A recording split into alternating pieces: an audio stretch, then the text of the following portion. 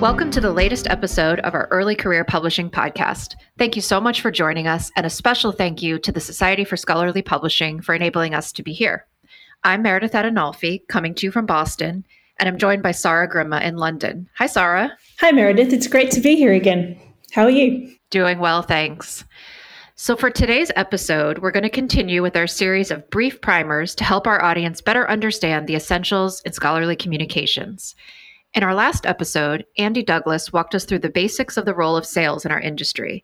And today, we're happy to be joined by Alexis Colella to talk about the critical role of marketing and what we all need to know about it.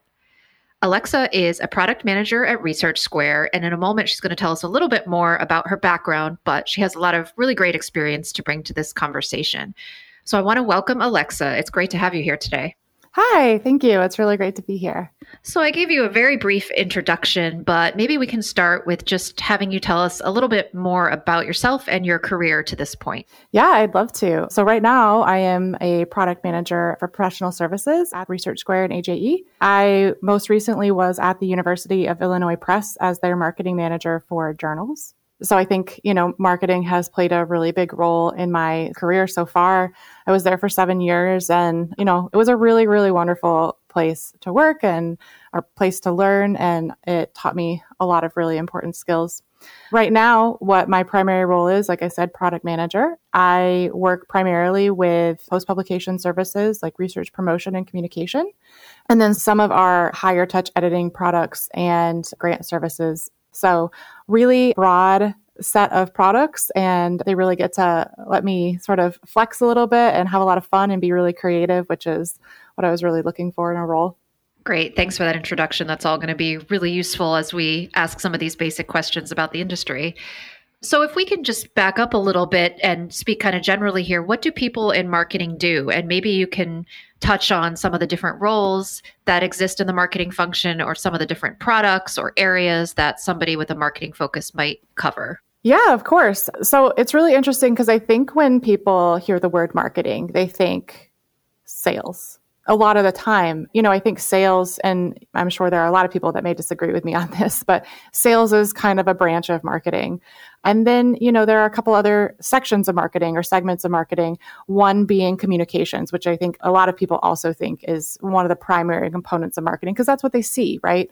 So they see the communicators, they see the social media managers, they see the content managers and the content creators. And then another big part of marketing is the market research and the audience understanding and the stakeholder understanding. So a big role that I had in marketing manager for journals at the University of Illinois Press was understanding libraries, right? And so as far as those roles are concerned, yes, you've got your sales roles, and yes, you've got your social media manager, you've got your content creator. And then you also have people that may manage databases of contacts. And it depends on the size of your organization. Some very small organizations might have one person in marketing. Their role is really limited in scope to what they have time for. And then you may have in larger organizations people with very, very strictly defined roles that will be able to handle more narrow projects. Like I said, the database manager or a CRM manager may handle the contact management system, and you may also have regional salespeople. You may have library relations people in marketing. You may have, data analysts in your marketing department also. So marketing in and of itself is a department where you can have any number of roles that are just related to reaching certain audiences and making sure that the products that you have are fitting their needs. That's a great overview. I think it'll be useful for our audience to know just how many roles there actually are that are kind of encompassed by the marketing umbrella, and also a really nice tie-in to the previous episode we did on sales to sort of distinguish the two, that they're related, but they often get conflated, and that's not the case.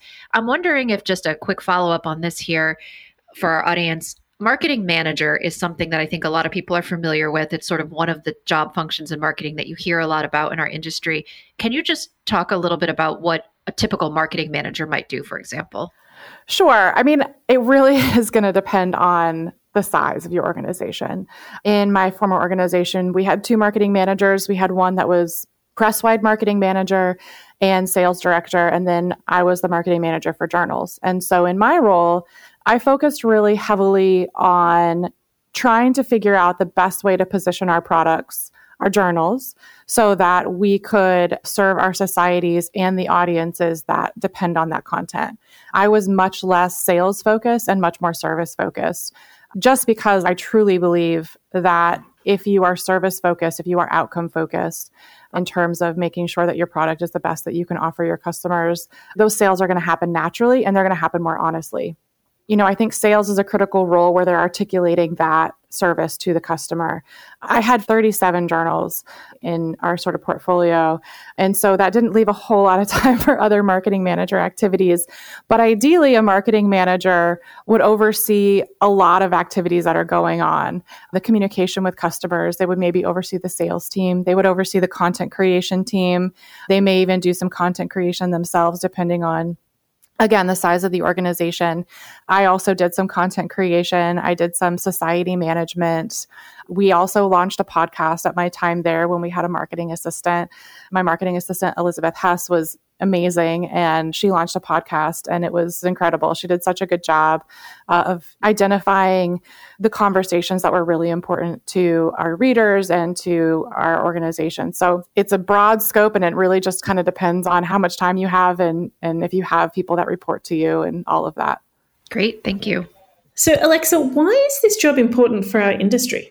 I think it has a lot of really critical roles. People don't really understand what publishers do. And so I think one piece that's really critical for marketers to do is to, in some ways, describe the value of the publisher, describe the value of the content, describe the value of the author, and to do so in a way that is pointed in the right direction.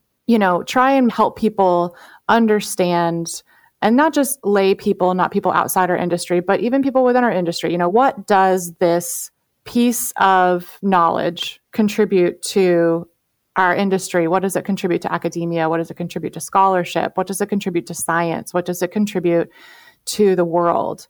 And I think if I'm going to give the broadest answer possible, I think that is the most important role of marketing, is to fundamentally and holistically communicate why all we do matters.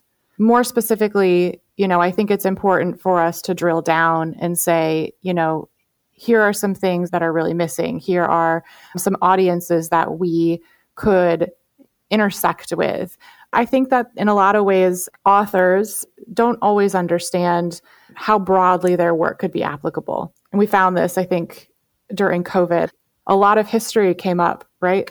And we realized that we're going through some things that people have been through, and what can we learn from that? So I think there's a lot of trying to understand just what's going on in the world and what we can do to contribute to that. That's a really valuable answer, I think, because I suspect a lot of people would have expected you to say, raise the visibility of a journal, raise the visibility of a platform. But I think you've gone a lot deeper than that and actually explored why it's important for the people that this community serves. And so your point about helping people understand what this piece of knowledge contributes to science, society, our industry, the world, I think that has really resonated with me. Oh, well, thank you. I think really goes a long way to express exactly what we're trying to do with this podcast. So thank you. On to the next question, which is, how have new and emerging business models and ways of publishing, such as open access, changed your job? Or have they? Perhaps they haven't. Yeah, I should come out and say that I'm just I really love open access. In any way that you can be, I am pro open access, because how can you really say that knowledge should fundamentally be gated? Because, being against that is in some ways saying, knowledge should be gated. The issue then is, how do we do so in such a way that the quality of our content, continues to be really high quality? Because there are things that we do, publishers do, that are so integral to maintaining the quality of the research, maintaining the quality of the content, making it accessible and making it readable and making it distributable. And those things are really also important for the accessibility and access too. And so in a lot of ways, I think that it's made us take a seat and rethink things as we've always done them, because how you market an open access journal might be a little bit different than how you market a subscription model journal, and maybe not even communicate about it, but market it to libraries, or if it's a subscribe to open. I think we've all had to take a step back and try to learn about the models and what they mean and what the implications are of those models and how can we adapt them to our specific needs. I used to be in the humanities, which is a very challenging environment for open access, particularly because the tail of value in a humanities article is so long. In STEM fields, you really get the most value as a publisher out of that article in the first 3 years. When I was doing royalty reports for some of our titles, like the Journal of English and Germanic Philology, some of the most valuable articles to both the journal and the press were up to 100 years old, right before they would hit that public domain. And so trying to account for the lifetime value of an article in the way that we adapted some open access models to make free content possible for our titles was to really have to consider, are we leveraging the future sustainability of our publisher to appease certain requirements or certain expectations now? And it was really important that we didn't. So actually, it's fascinating that you're talking about the tail of value for humanities, because I don't think that's something that we've previously explored.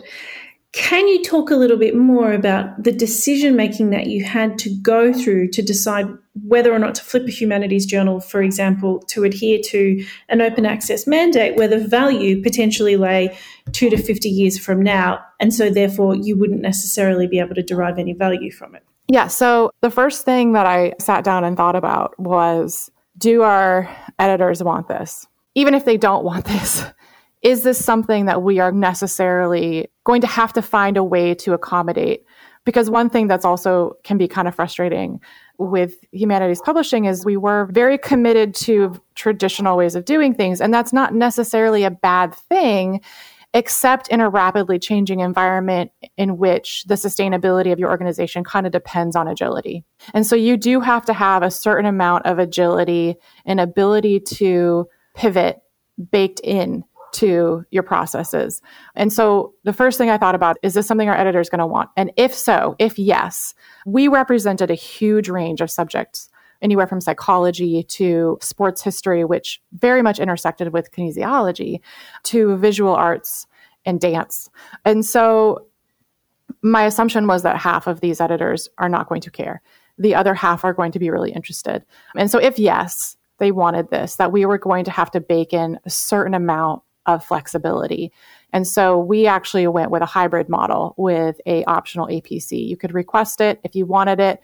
I created a formula that took into account our revenue streams and some projected article value based on the current value of articles for that journal. So each APC was different for the journal, which is common. Yeah, so I mean, that was really something we had to consider. And so I would say that there was a certain amount of sort of stakeholder conversations that we had to have. First, we had to convince people at the press that this was a need. I was not convincing at first. I, however, went back, I did my thing, I laid out a proposal, I laid out the way that I was going to handle it. And so we started that, and then we had to do a certain amount of stakeholder convincing for our editors and our societies saying, we think that this is going to be an important shift in journal publishing in the future. It would be really great if we could implement a hybrid model for your journal. The one thing that we did not implement is a rights retention, because that would have required a new legal agreement that had to go through lots of steps working through a university press. And so we did not do that, although I understand that's a very important component of open access. To be called open access is that the rights have to remain with the author. We didn't do that, but we did allow authors to pay an APC that would make their article free. And that was really important for our European authors in many cases because they did have those mandates. I mean, that was another argument we had, that we said, if European authors are going to have to publish open access, we are going to lose European authors by not offering this kind of option. And so eventually we managed to convince most of our editors and most of our societies, and they were agreeable to it. We did not flip any journals, but we did then begin to recruit some fully open access titles. So I certainly would never have imagined that marketing would play such a key function in that conversation. And yet there we are. There's a follow-up to that. Of course, you're now at Research Square, which is completely different. We're talking about preprints. And so can you talk a little bit about how being at a preprint server has changed your job, or the different things that you need to consider? So I work kind of across both. Half my products are on the Research Square side because, Research Square is fundamentally kind of a research and development idea, right? Because preprints are becoming, I won't say universal, but they're becoming so accepted that I don't think they could be called R&D anymore. But my post-publication services are in that space. And I think there's a real connection between the role of a preprint and the role of research communication. And so, I think in many ways, the role of a preprint is to help the author both refine their work, use case test it, right? You're putting the preprint up there because it is almost finished research. It hasn't been peer reviewed. You still have some legitimacy or some verification concerns, but ultimately it is a pretty huge milestone in the publication process.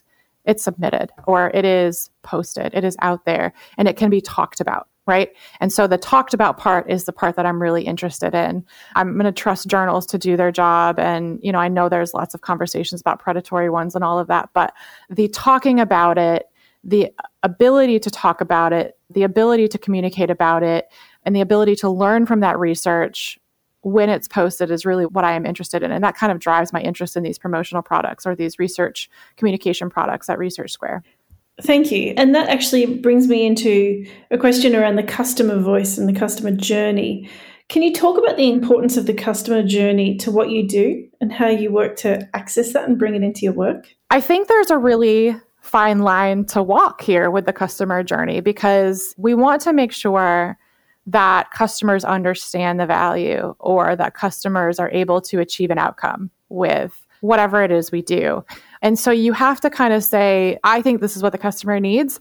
How do we create it and deliver it in a way that's going to be either seamless to them to use it or to understand its value, or valuable enough to them to say, we're going to change our behavior in order to use this.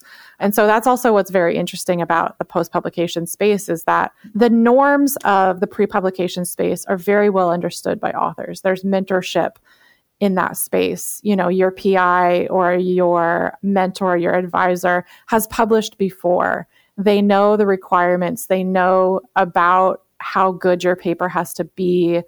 They know the gaps in the field, right? So there's this kind of inherent understanding about how to publish, and then that's passed on. There are no norms in this post-publication space. It's constantly changing. It's chaotic. And trying to find a way to make our customers successful in that space is a real challenge because none of them have the same behavior. And so the customer voice is very important because it helps us really nail down where the expertise and where the skills are missing so that we can create products that help them fill that gap. Alexa, that was great. That last section took us in some directions we didn't expect, which was great. We learned a lot from that. For our last few questions, we wanted to kind of bring it back to you. So what would you consider to be the most important achievement of your career and why? It's not my most important achievement, but I think it's my favorite. And I don't even know if it's an achievement, but I was at the SSP meeting in 2019 and I was sitting at this unsession, which they haven't repeated, and I think they should because I live for the unsessions, which are these little groups where it's basically just like a guided discussion between attendees. And there were a couple people from SSP there, a couple people involved in SSP. Ben Mudrak, who's at ACS, was there, and Yael Fitzpatrick, who's now at PNAS. One of the questions that was asked was, what does SSP need to improve? And I got my big girl pants on, and I was just like, you guys suck at the humanities. And I shouldn't have phrased it that way. I should have been a lot more diplomatic, but I was like, there's been one person here at this entire conference that could really speak to the humanities. I really think that this is a huge opportunity for SSP and a thing that really needs to be improved. And so then Ben invited me to join some committees. I went later that day and I joined the New Directions Committee. And since then, I have seen an explosion of humanities content and a real commitment to in humanities inclusion and understanding of the differences between humanities and STEM publishing. And I can't say that that was all me. Like, I would never take credit for all of that, but I spoke my mind and some things happened. And it's been really, really rewarding since, because then I joined a committee and I made some really, really amazing friends who have helped me move into some really cool projects. And so I think I will say that's my favorite achievement or favorite moment in my career so far. I hope that kind of answers the question. It does. And that definitely qualifies as an accomplishment. That's a great story. It's nice to have a space where you can speak your mind and actually feel that it's okay to do so and that it actually can have an impact. Yeah. And I think that's one of the things that impresses me about SSP so much. It's incredibly self-critical. And that sounds like a bad thing, you know, when you say it, but I think it is so important for us to continually be looking at how we can improve and continually looking at our weaknesses as well as our strengths, right? We should work towards our strengths. We should use those in the ways that we can. But if we recognize a weakness and there's space to improve it, and particularly people that can improve it, I think the way that SSP handles looking at its weaknesses and immediately seeks to improve them is just one of my favorite things about working with the organization. It really impresses me with its dedication to like a constant self-improvement, constant organizational improvement, constant desire to serve each and every one of its members. That's a great observation. It's something I definitely agree with from my own experience too. It's also a great segue into our last question, which is, what advice would you give to young marketers who are coming up in the industry? I would not let industry norms and industry traditions dictate the way that you want to work. Of course, you're going to have to work in certain sort of limitations within your organization, but I really hope our next generation of marketers, our current generation of young marketers or early career marketers, is really laser focused on bringing new things to the industry, bringing new perspectives to the industry, on finding ways that we can include more people and show our value to more people around the world. That would be the advice that I would have for any new marketers, any early career marketers, is to never lose sight of what it means to communicate globally and inclusively and creatively about your work. That's a great piece of advice and a nice way to end this conversation. So thank you so much for covering such a wide variety of topics. Oh, of course. It was so fun. I love talking about this stuff. Absolutely. I have to echo Meredith here. Thank you so much for joining today, Alexa. It was great to have you, and we really appreciate your insights. I particularly enjoyed your comments about the sheer breadth of jobs within marketing that are available, but also our discussion around open access and how it has changed the job and the many issues you had to think about when that transition was happening. I think, again, it goes back to the breadth and to the level of strategy and thought that's required to do many of the roles, which I think on the face of it, we sometimes look at marketing and we think, oh, it's journal marketing. You're just pushing out journals. So this has been fantastic. Meredith, what were your key takeaways? I agree that one of mine was just the sheer breadth of not only roles in the marketing function, but also different angles that someone in that space has to consider, and all of the different conversations that someone in the function would be involved in and would contribute to. And actually, the same thing came up in our sales-focused conversation, just that these functions are involved in so much more than I think anybody in the industry realizes. So I appreciate that that was one of the things you brought to light. Yeah, it's a huge job. And it is not just, sending tweets.